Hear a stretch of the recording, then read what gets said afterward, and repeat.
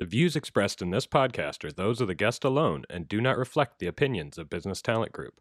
This information is not legal, financial, or tax advice and is being provided for educational purposes only. Investments mentioned in this program may not be suitable for you or your organization.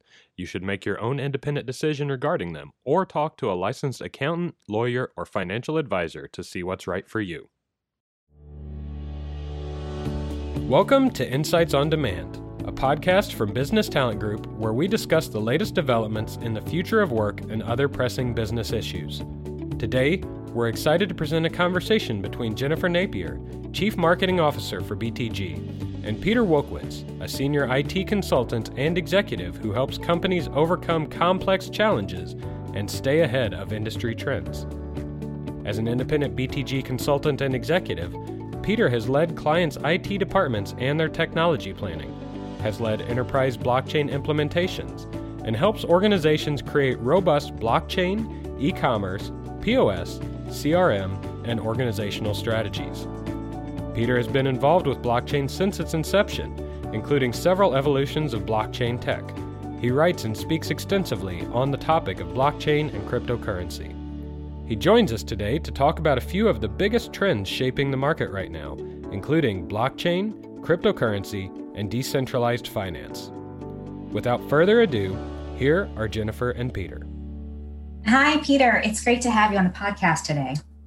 Thanks, Jennifer. It's really great being here with Business Talent Group and discussing a topic I'm so passionate about right now, but also realistic, and it's something that is essentially changing the world as we speak. Absolutely. Well, we're all hearing a lot about blockchain right now. And for those of us who are new to blockchain technology, me included, can you describe what it is?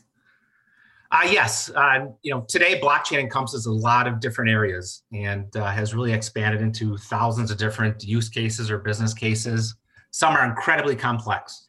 And any of these topics can often be a lifelong career choice or a lifelong focus or spend 50 hours a week on. So we're not going to try to digest the whole, concept of blockchain here, but on the surface, blockchain's been around since 2008. That's kind of really when it really came to inception, the modern incarnation of what blockchain is.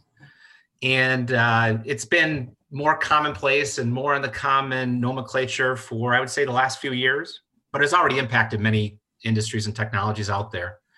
The first time I understood the concept of blockchain, I thought it was beautiful. There's no better word to describe it. I think beauty is the word that comes to mind.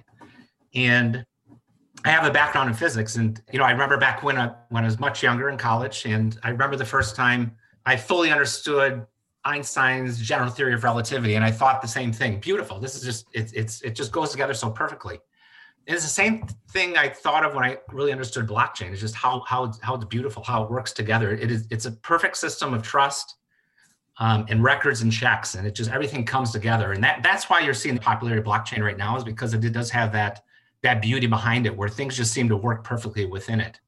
But to get into describing a little bit what blockchain is, at its base, it's all about the blockchain. A blockchain is simply a digital record of transactions. Not that much different from a database, but it's not a database.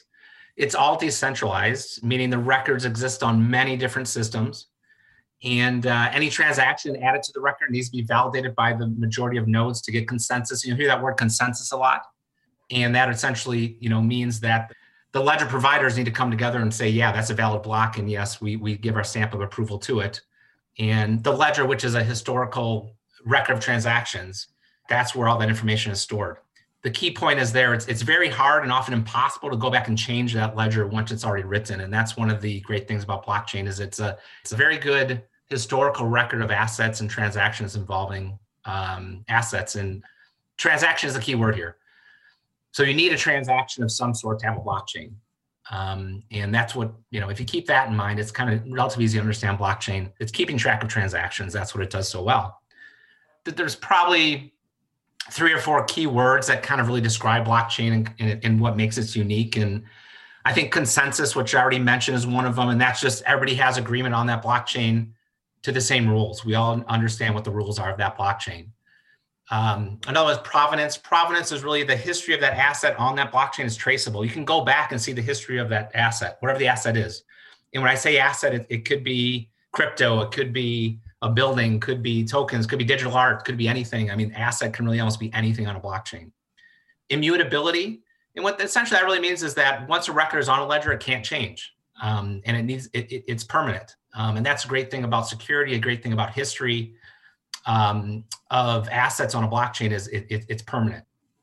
And the last thing is probably finality, which I call it, which is we don't have people breaking off and saying, hey, we want a different ledger. We don't want to follow that ledger that you guys are following.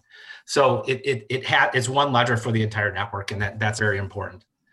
And just one last note, and then I'll cut a little bit shorter here, that there's a lot of different areas around blockchain. And I think the top three that are most forefront today are enterprise blockchain, which I used to call it blockchain for business. It goes by both names. And that's really how businesses are using blockchain to enable their transactions. And we're seeing a lot of that already. Any major business either has a plan for blockchain, is already using blockchain. A lot of organizations out there use blockchain for a lot of things. And that's really the whole world of blockchain for business or enterprise blockchain. And then there's cryptocurrencies, which I think everybody's familiar with. Everybody knows what cryptocurrency is today. There's Bitcoin, there's Ethereum. However, one important note is it's important to separate blockchain from crypto. You can have and use a blockchain without crypto. Hyperledger, for example, is a heavily used blockchain that does not have a cryptocurrency attached to it. So even though crypto is one of the great uses of blockchain, you can have blockchain without crypto. And the last area that is probably one of the hottest areas in the last, I would say, 12 months or even less, is decentralized finance. And this is really banking without a bank. And it's lending, borrowing, earning interest via blockchain solutions. And that's one area I'm just incredibly excited about. It's something that's talked about. It's growing so fast. It's changing every day. And then lesser known, but just as important areas out there, around blockchain are, smart contracts. You may have heard the term smart contracts, and this is really what Ethereum is known for. So now you have smart contracts that can fulfill transactions in the future based off external events, and that's all on the blockchain. It's all secure. It can't be disputed in the future. And so smart contracts, very important concept within blockchain. There's ICO, initial coin offerings, and I won't go in depth on that, but it's really initial public offering, IPOs, but much simpler, faster, and a better way of doing it. And decentralized apps is another one, or they're called DApps. And I guarantee many people listening right now have already used DApps that are running on blockchains and haven't even realized it. And that is really a technology where it's really applications that sit on top of blockchains. And that's something that, again, you run into them every day. And every once in a while, I'm surprised that some of the applications out there do run on blockchain. We have decentralized exchanges, often called DEX. They're essentially, imagine the New York Stock Exchange with no central authority, open 24/7, very low transaction costs. Again, something newer that very excited about. Stable coins, just touch on a couple other things very briefly here. Stable coins are essential crypto that is tied to a stable asset, like a US dollar, like gold, something that doesn't move a lot. So you have something like Tether or USD coin that it's roughly pegged to the US dollar, so it always has a one-to-one relationship, and there's mechanisms to keep it that way behind the scenes. But what this gives you, instead of, if you want to transfer money from a US bank account to a German bank account, right now you got to go down to the bank, fill out some paperwork, pay some fees, get not the best exchange rate. It may take a few days. Well, with stable coins, it takes a few seconds, costs cents for as much money as you want to transfer. And it's a better way of just moving money around.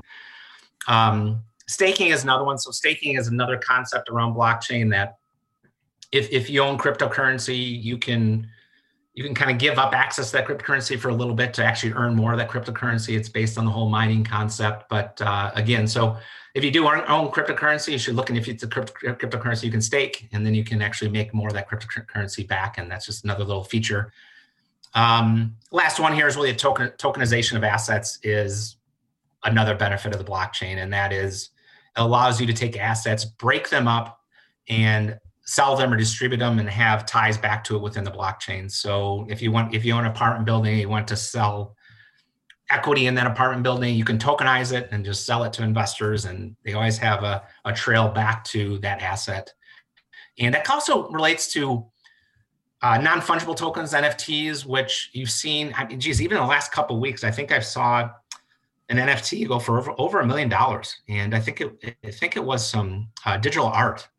So if you imagine digital art, if you're an artist and you typically would, do it physically on canvas and you'd sell that, it's that's a work of art. It's done by you. You can prove that. Well, what if you did do digital art? What if you do art online or do an image?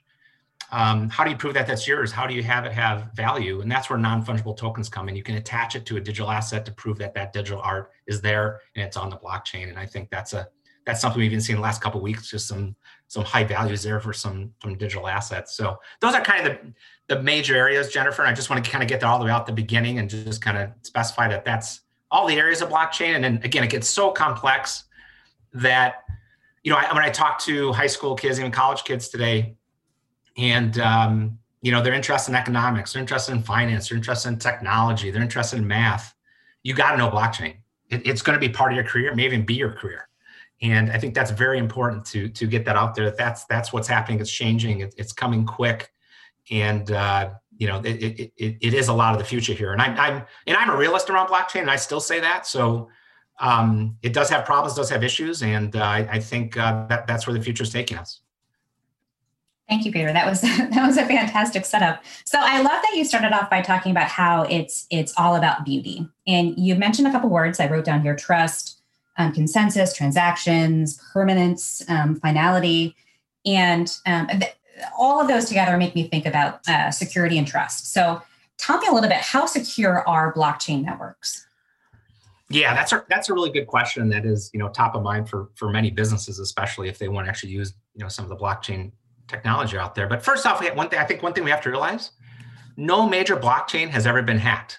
And a lot of these have been around for 10 years, and there's billions and billions of dollars in incentive to hack these. So it's proven to be one of the most secure technologies ever.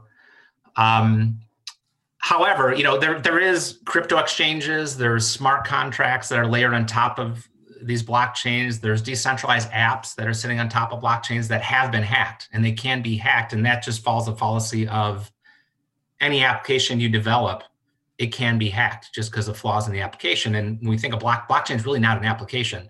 It sits below an application. So those things can be hacked.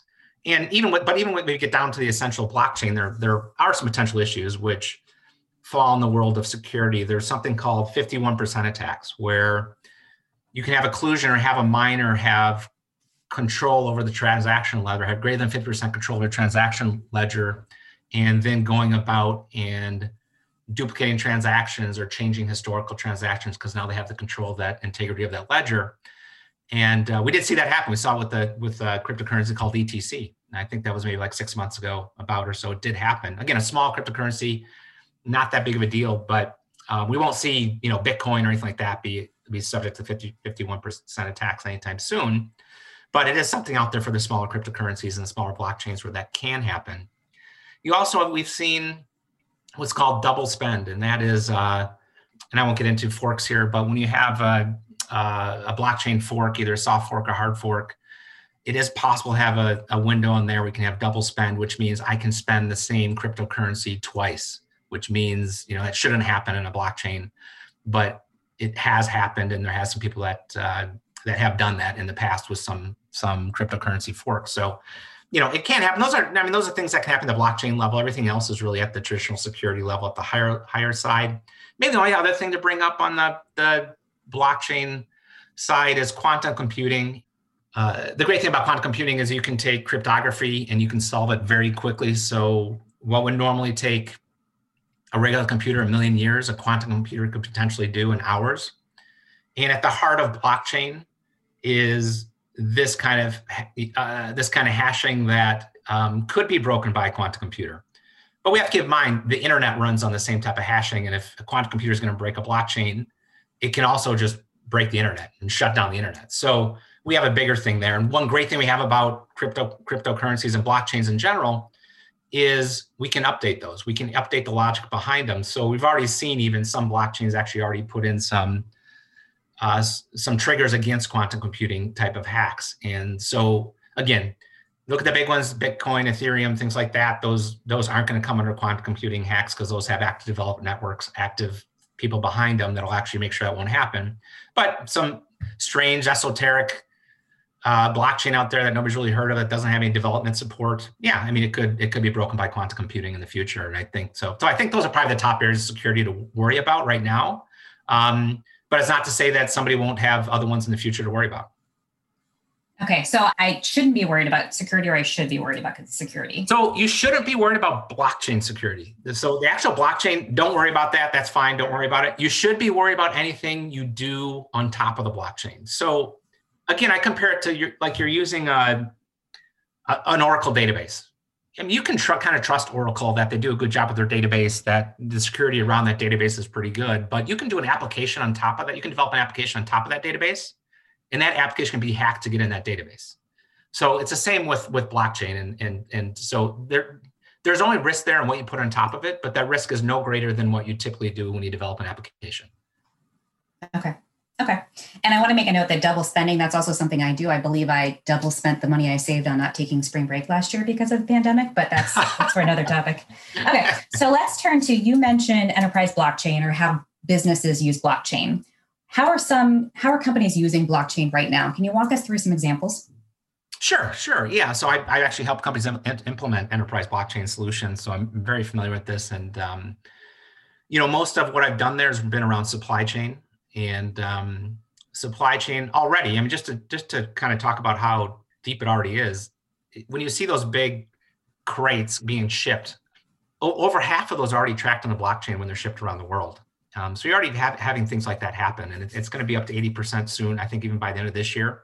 So supply chain, tracking goods from, or even parts from manufacturing all the way through purchase, all the way even through warranty. We're already seeing that used. So Hyperledger is one of the technologies used there, and that's actually one of the blockchains without a crypto attached, and it's a private blockchain. And we're seeing that used very much with supply chain. So that's a big area. Healthcare. So there's over 15 notable companies that are implementing blockchain in healthcare, and that's really for mostly right now the use case is storing patient data and records and protecting access to those records. And I think, so we're going to see a lot more in healthcare. I think the innovation around blockchain is still coming there. It's a little bit behind just because of the monster shift within healthcare to actually get anything implemented and get any change done. But it's coming. It's coming quick. Factum is one that I've seen around that is doing a lot on that space already in healthcare. And then we have some more obvious ones, which are just obvious, business use cases, payments, banking and payments. We've seen Ripple, already, started to disrupt kind of, payments and banking transactions a little bit. And there's a lot of other ways to do that. We're, even PayPal and Visa's talking about, disrupting kind of payments. But the real benefit, the last few years has been on international payments. It's been moving money quickly and cheaply, across borders. And I think that's been one of the big benefits for business that a lot of times they don't realize it, but if they're paying an invoice from overseas, their institution or their service they use is likely already using blockchain to make that payment. So it's already being done in that space. We already talked about smart contracts a little bit, and really in businesses, any transaction you have can be put into a smart contract. So think of all the agreements that you have as a business. Now imagine those being put on blockchain with smart contracts. We're already seeing that happen a lot. We're seeing even legal and attorneys and lawyers get involved in that space to put things on smart contracts. And I've actually even utilized contracts already on smart contracts for businesses.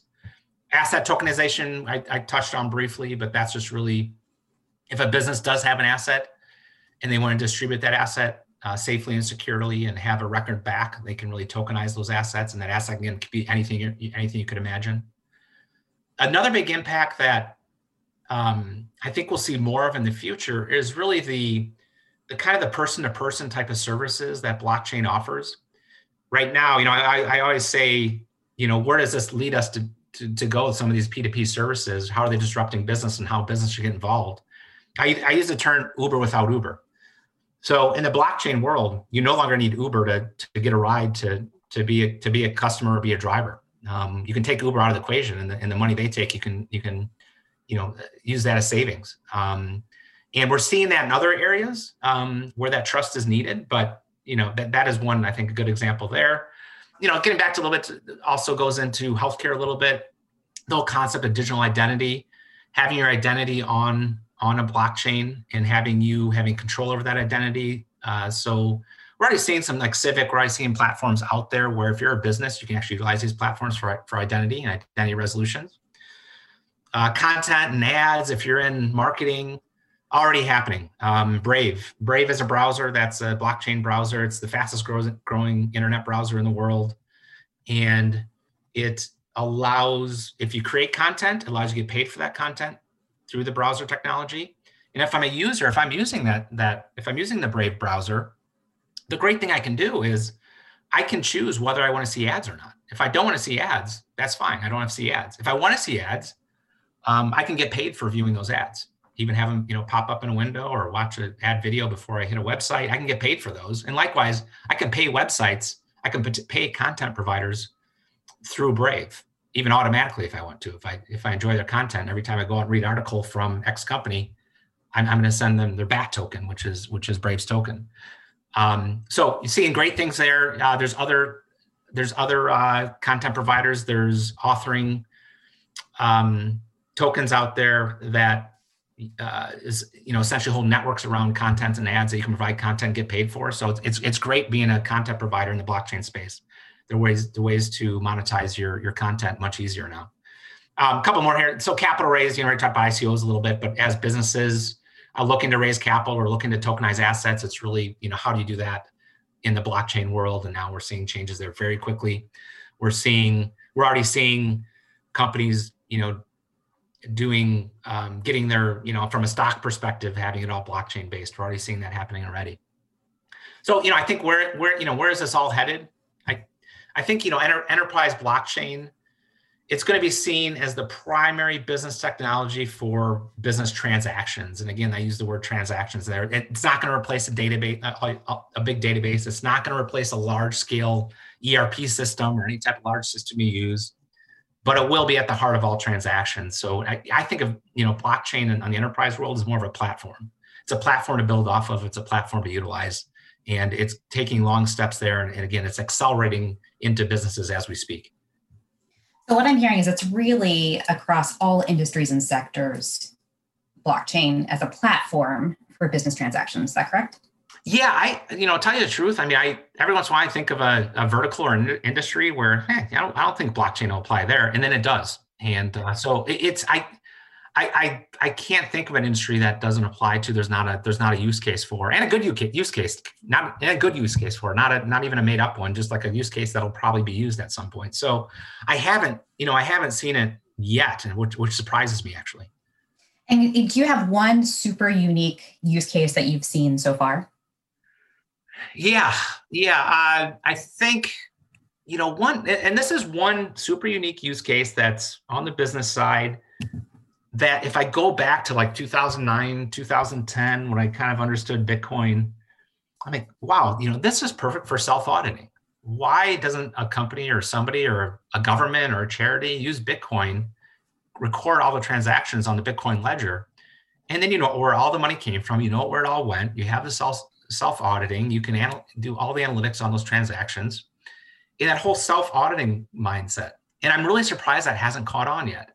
I would have imagined by now, if you would ask me back, 10 years ago, I would have expected all local governments to be, using Bitcoin and be self-auditing. So anybody can go in there and see where the money came from, where it went. And even businesses do, self-auditing and having this ledger to actually help their professional auditors or accounting actually, figure out where things came and went. So that's one area I think that really hasn't come to light yet, but it will. There's a couple others there. If Jen, if you want to get into one or two others, I can jump into those. But as I think about it here, the other one that maybe hasn't come to light, that's a unique use that maybe isn't popular yet as I expect it to be, is the whole concept of distributed storage and computing. So to summarize this, everybody knows what a supercomputer is. And, it's these big central boxes that are huge that can do, I don't even know what the number is anymore, 500,000 teraflops per second.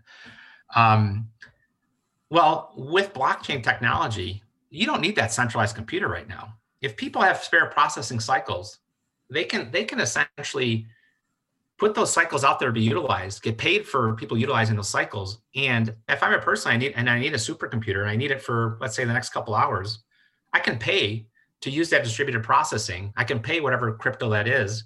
And I pay, the people that giving up those CPU cycles are getting paid.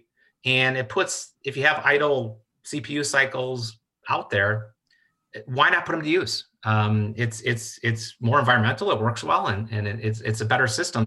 And the same concept goes with distributed storage. If you have extra storage to store data, why not have that utilized? And why not have both sides? I need storage. Well, I want to pay you for distributed storage, and if somebody has storage, I'll be paid for it. That's probably the other unique use case that I think we'll see in the future. It's just not quite here yet. It is one last one because I think it's relevant. And this kind of gets out of the business blockchain world a little bit, but at the same time, businesses are doing this. And if you're in this space, you're doing it, is the whole concept of voting. If blockchain is used in the whole voting process, you can keep secrecy. You can I can track my own vote to make sure it was counted. And it just makes a much better process. And there are companies working on that. They're working on the whole voting concept, with blockchain. And I'll tell you, the stuff they're coming up with is much better than the current systems. And I think within the next couple of years, we're going to see, a smaller country or two out there for their voting actually go fully blockchain. I think that'll happen. There's some great companies working on it, even some companies that actually even make voting systems working on blockchain solutions. And I think that'll be superior. Those are probably the top three that I think are a little bit more unique, Jen. Interesting. I'm interested in all three of those are quite fascinating. I want to go back to, you said, so in the future, you see blockchain as the primary business technology for business transactions. We've already talked about security, and you said not to worry. The system itself the platform itself is secure. Are there any other hesitations with enterprise blockchain technology? Yeah. I think, the hesitation there is a lot of it is because it's something new. It's something maybe unknown. And a bigger thing is, finding the people that know blockchain, know how to build on blockchain. There's not many out there. And again, there's probably, if I focus on the US here, there's probably only a couple hundred people that in the US that actually fully get blockchain and actually could do an enterprise scale type of implementation on blockchain. It's not that many. So, and those resources are hard to get and they're expensive. So I think it's a resource deficit right now that is hindering it. And that is one of the hesitations a lot of people have when they see how much it's going to cost, and that you have to get on a timeline here that you're not even going to have the resources for 3-4 months down the road to even do what you want to do. So I think that's a big area of hesitation, almost more than anything else right now. And that's the hindrance. I mean, other than that, there's not that much hindrance, to businesses adopting it. All right, let me shift focus a little bit. You mentioned DApps, or decentralized applications, a phrase or a term that's new to me. Can you tell me what these are? Sure. Yeah, and DApps are pretty simple. It's quite honestly, they don't look much different on the surface than a normal app you use every day from a normal app you download or use online. But underneath that front layer, DApps are unique because they record transactions on that chain, on that ledger. And many times they'll use smart contracts to hold those details of transactions on, how a future transaction will be completed. So, many times they'll use the chain's crypto asset too, the currency, to pay for the transaction, to settle payments. If you really think of DApps are really front ends built on top of blockchains, and it's almost a better platform from that perspective because you have that integrity of the blockchain behind that application. And this is a little bit dated example, but just because I participated in a lot going back a few years. A good example is the Augur network. So it's a network for transaction kind of contracts among individuals. It has a front end that's actually, looks pretty normal. It looks like a little trading platform, but it entirely resides on the Augur blockchain, that entire decentralized application. And it looks like a normal app from the front end, but behind the scenes, it's recording and fulfilling everything on the Augur blockchain. There's no central local database where everything is stored. And the transactions are essentially P2P, they're person to person. There's no central authority within that transaction because you are using the blockchain.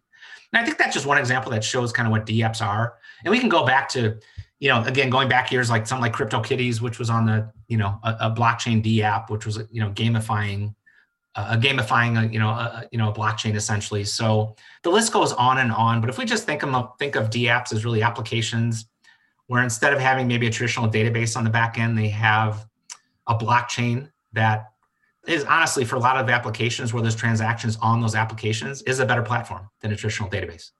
And did you say CryptoKitties?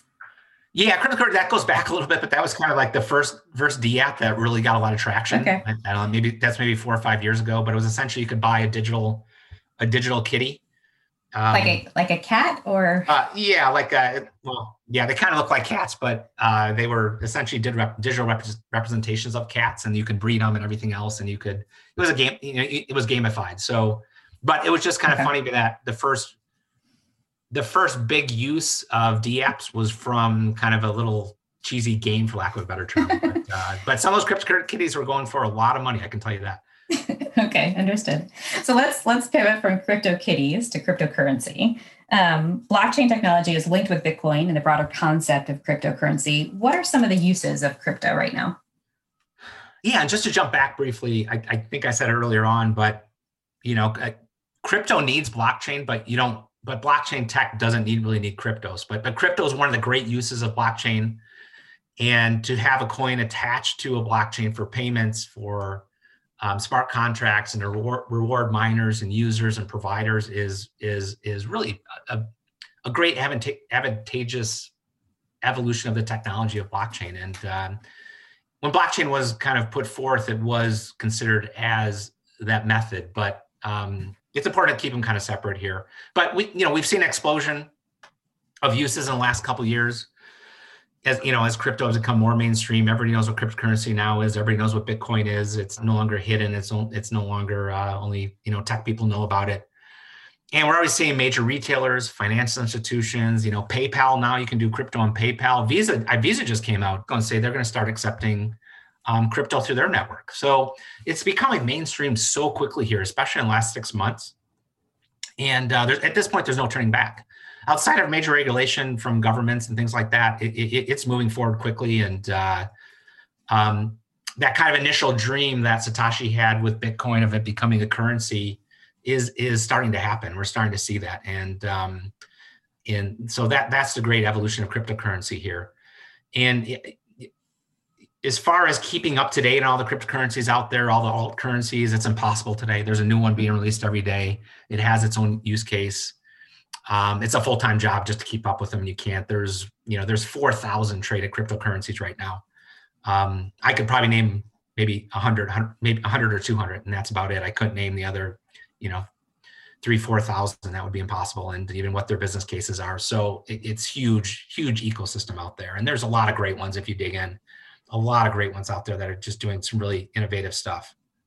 I was going to say, over the past several months, we've seen a run up in prices. In valuation for Bitcoin and these other cryptocurrencies. Is there real value here?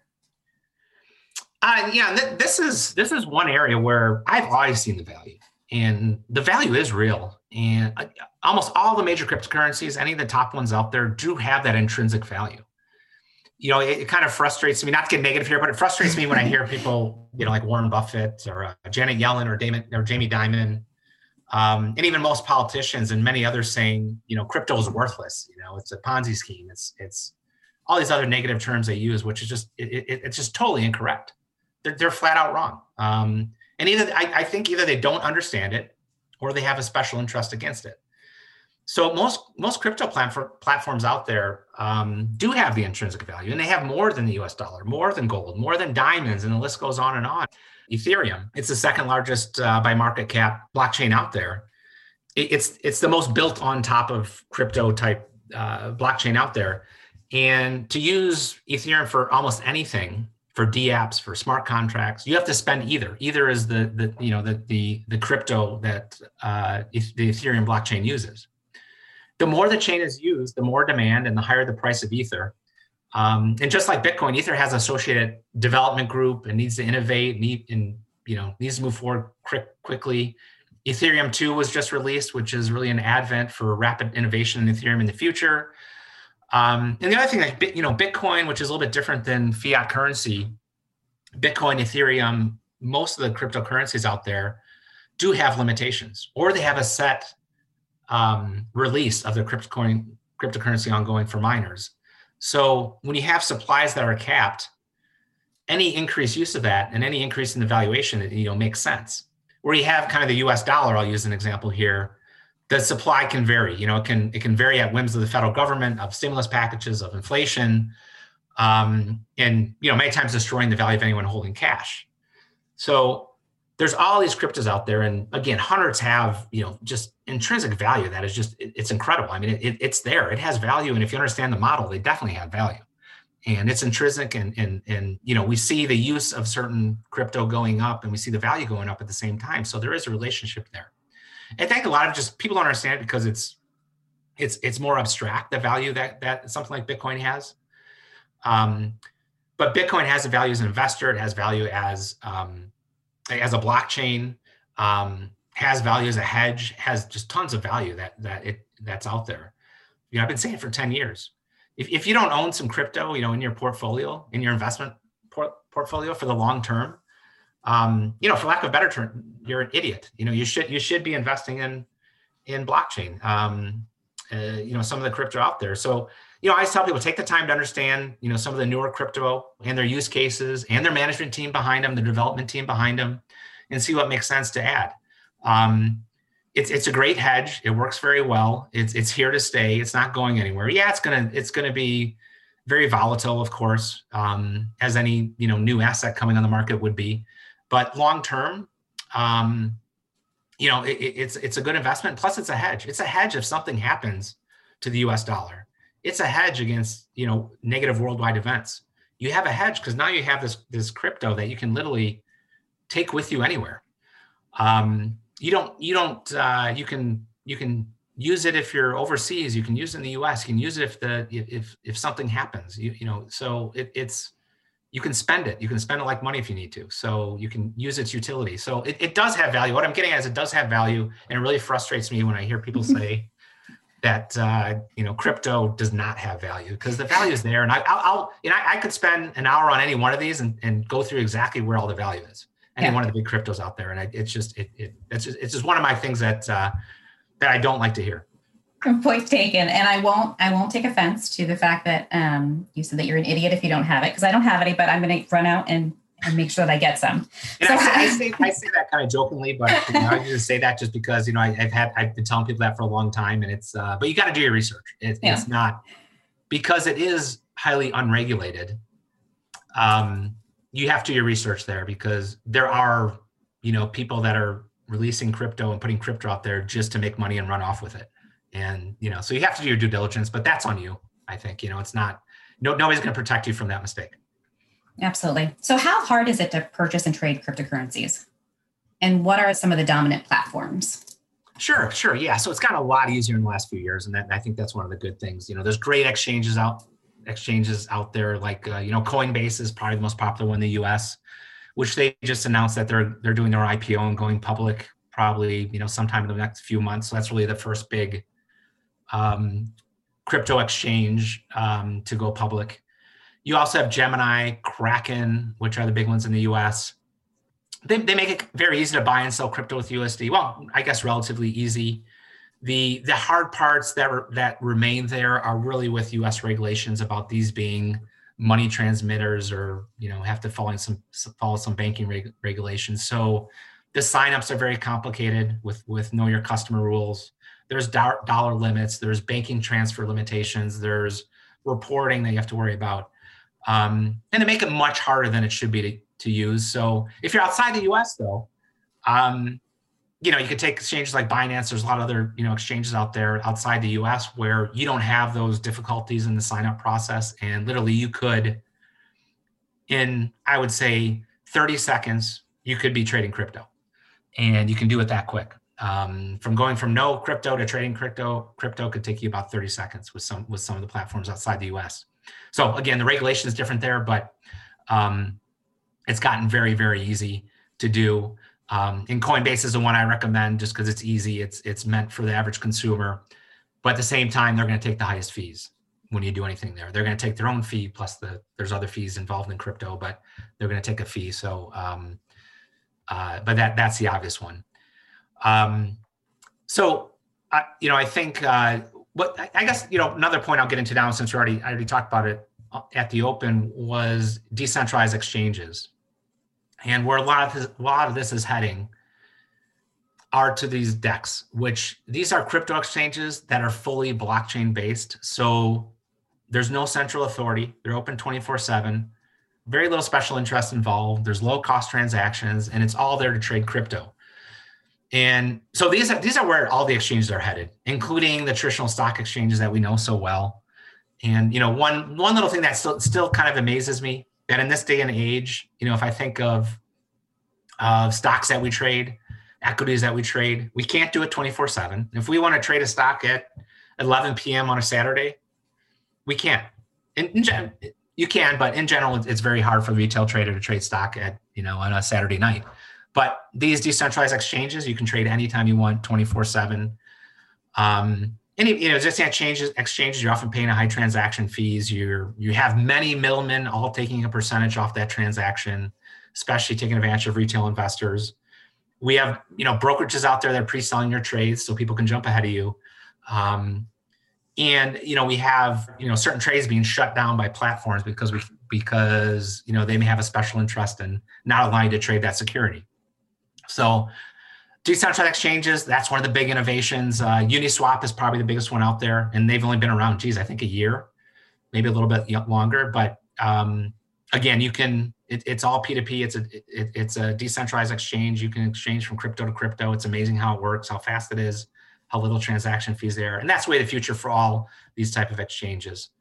And kind of going back to that, and as we get into decentralized exchanges, I think it's something that's very relevant is the whole, GameStop scenario, which we've run into, where you had a Reddit group called Wall Street Bets that really drove up the price of GameStop under the cause of having a lot of big investment institutions cover their short positions. And first off, my little personal opinion here, I don't think it was really a strike against the big institutional investments out there. I don't think that necessarily was their main goal. Their main goal is for, some people on that board to make money. Because, I can tell you, being involved in that business, that, the large traders out there are making tons of money off the volatility from GameStop. I mean, they love that, and they love that. So it's not a big strike against institution. We only saw one kind of suffer from some of the short covering there. But as this was occurring, we saw many stock trading platforms like Robinhood and TD Ameritrade, some of the big ones out there. They prevented customers from buying GameStop stock and many other stocks that they thought the same thing was happening in. And that's an issue. And I think it's come to light that that maybe wasn't the best idea for Robinhood, and they kind of came back and allowed some limited trading and things like that. And there were financial requirements that they had to meet that maybe arguably they had to stop some trades. But with a decentralized exchange, it gets rid of that. The big guy, little guy does not have an unfair advantage in a decentralized exchange world. So I think the pattern is, as we find out again and again in blockchain, is that technology creates more open and fair transactions and applications. It's better than the traditional way of doing it. And I think, this is really where things are headed. And I think one thing, it's hard to disagree on this, that openness, direct transactions are better than heavily centralized, everybody taking a piece type of transactions. And I think that's one of the concepts of blockchain. And I think most people agree that that's actually a better way to do things. So I think as we talk about crypto and exchanges, maybe one last note here, that that one of the things that you can do with crypto, which is another unique concept, that if you're going to invest in it, is your crypto exists on that blockchain. It doesn't exist on an exchange. So you can't always trust every exchange out there. If an exchange wants to run away with your money, they can, because if they have your private keys, they're going to run away with your money. And that has happened in the past. Mt. Gox in Japan, there's an Australian one that, somebody essentially, they had an issue, or somebody ran away with the crypto that people had on those exchanges. So again, with Coinbase, Gemini, Kraken, you're very, very little risk there. But when you get to exchanges that are maybe a little less trustworthy, you do have that threat there. But the great thing about blockchain is you do not have to have your crypto on an exchange. There's great hardware wallets out there like Ledger or Trezor that you can get, that you can literally have that store your private keys. So your crypto will only exist on the blockchain, and you can decipher that blockchain with your Ledger or Trezor, and you don't have to use an exchange at all. So a great concept, and just something that people never thought of. So imagine it's like a bank account without having a bank. And that's something you can do. So you have control of your money. And so I always recommend, never leave your crypto on an exchange too long. Great for putting money in and out, but you should really look into more of the hardware wallets and kind of owning your own private keys if you're a longer term investor in crypto. And are there any potential issues with crypto or that crypto is facing right now? Yeah, the big threat is surprisingly regulation. And you're already seeing, regulation happening and some special interest around these regulations that are really hampering some of the crypto innovations.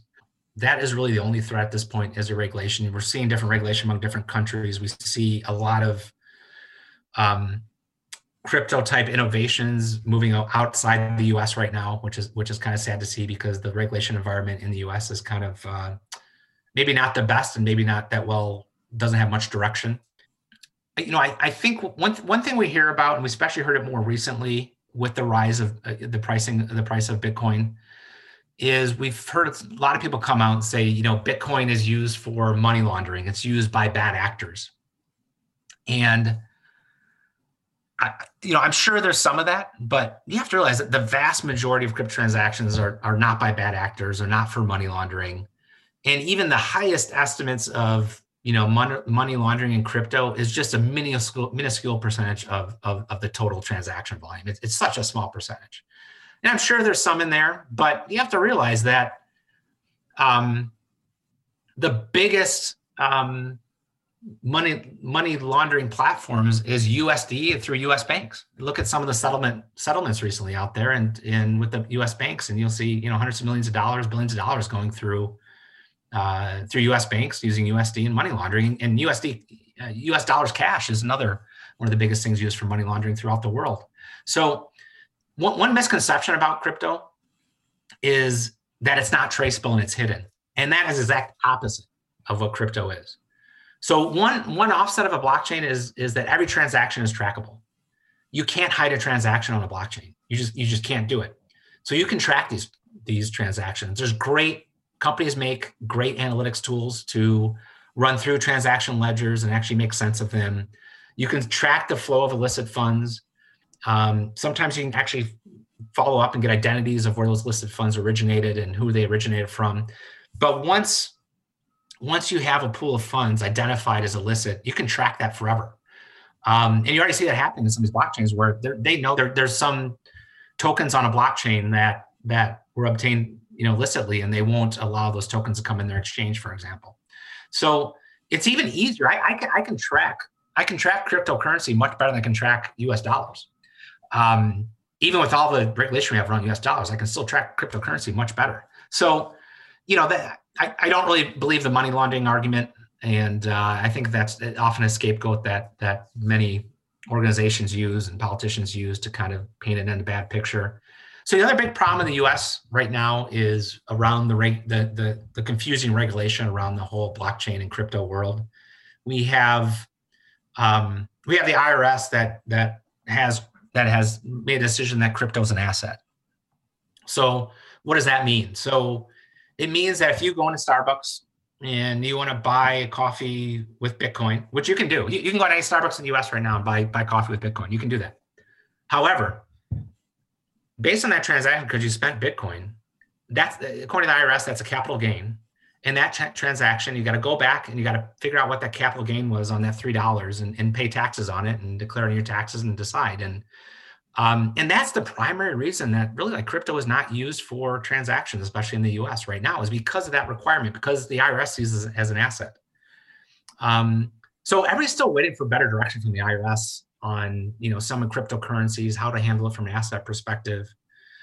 But, the funny thing is, when you look at other parts of the government, other regulation, you'll see exactly the opposite. They'll say, well, crypto is a currency and not an asset.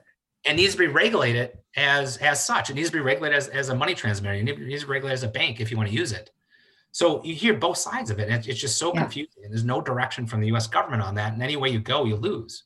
So one negative side effect of this is, if we've already seen this, there has been people. There's one case in Florida not that long ago where people have been put in jail, just for simply exchanging U.S. dollars for cryptocurrency over a dinner table, because they weren't registered as money transmitters.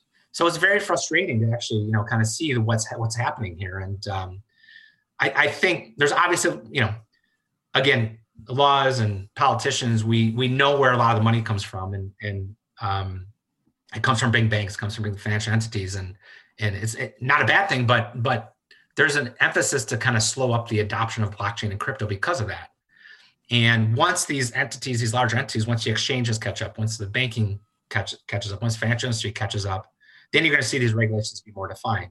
So as that race happens, unfortunately, the U.S. is falling behind in a lot of that, and losing a lot of momentum here. And this, the biggest technology revolution of the last 30 years, and the U.S. isn't leading it, which is scary, because they could be and they should be. At the top of the podcast, you mentioned the term DeFi, or decentralized finance, and identified it as one of the hottest areas in blockchain right now. Can you tell us what DeFi is and who the big players are?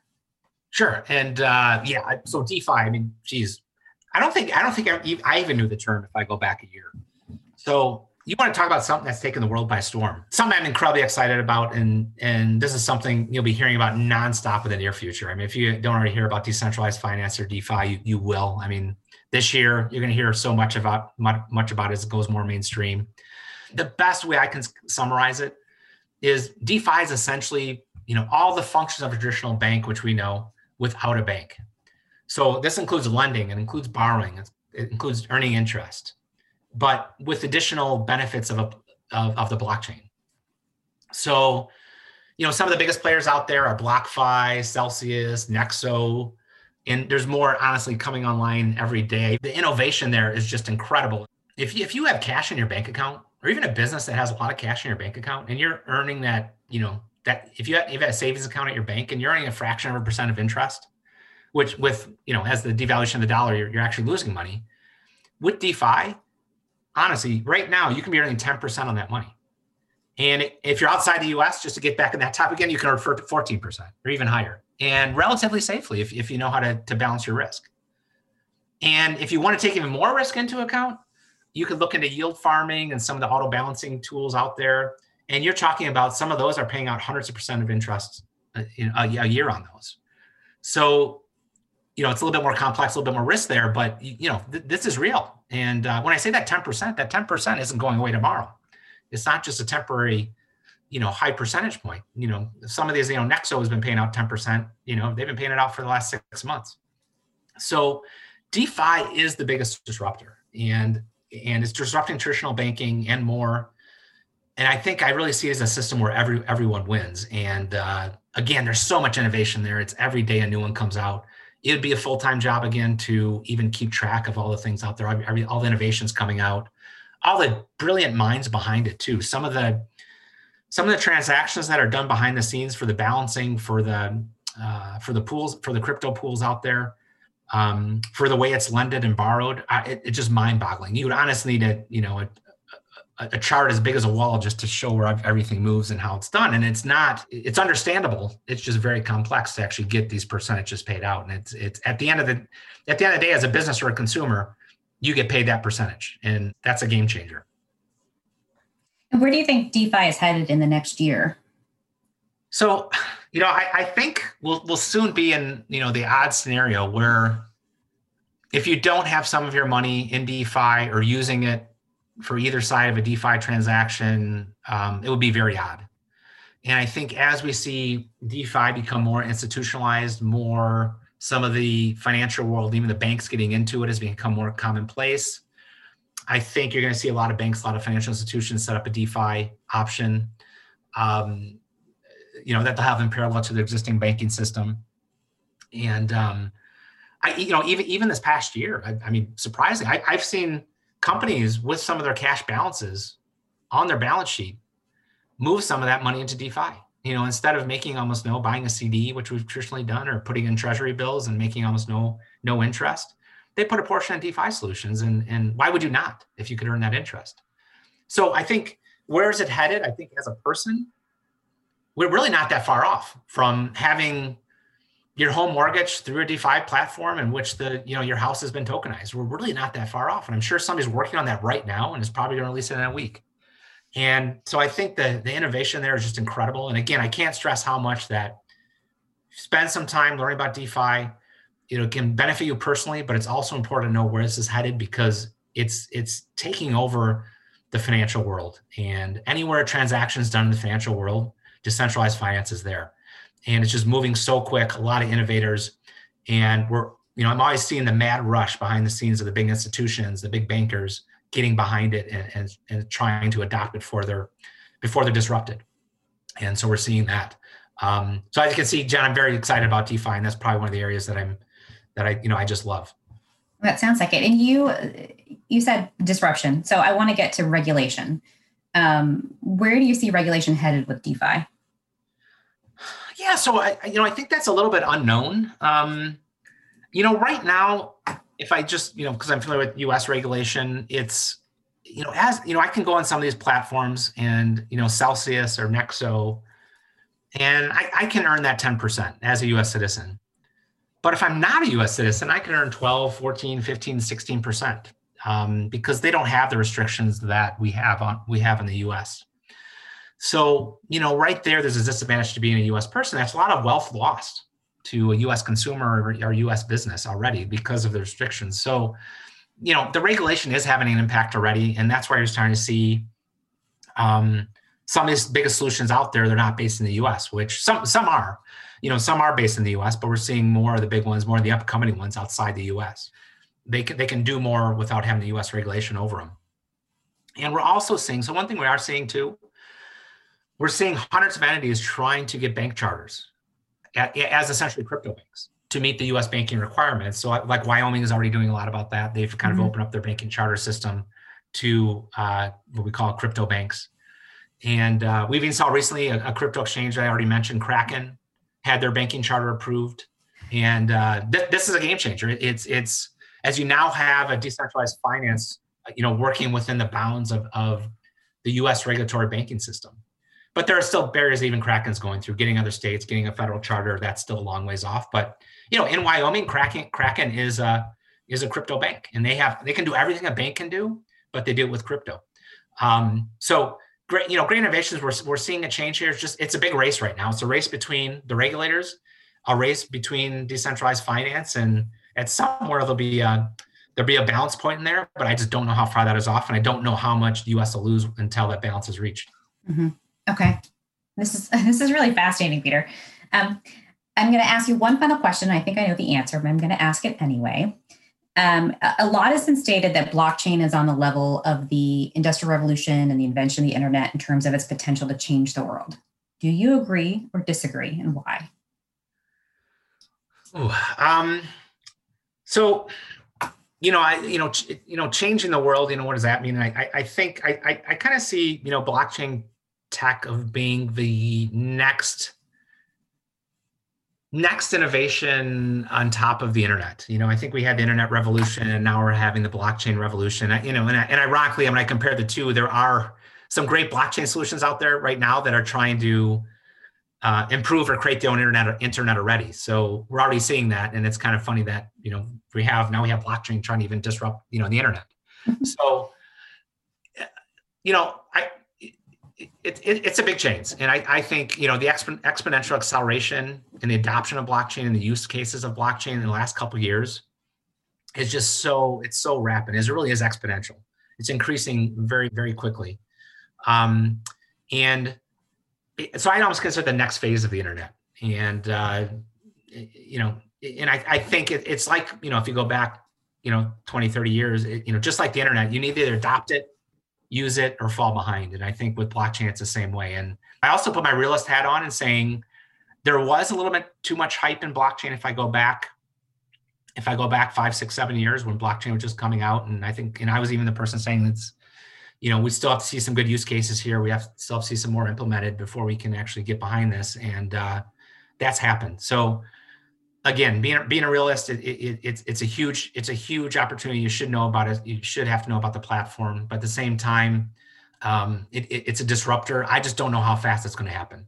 And it's going to happen in different ways than we think of. I would never thought of decentralized finance being such the rapid mover that it's been in the last year. And I'm sure there'll be other things that come up like that'll move just as fast. So, I'm very excited to see what the next year brings. And, I say next week, but next year, but I also mean next week. What's next week? What's going to happen next week in the blockchain world? I don't know.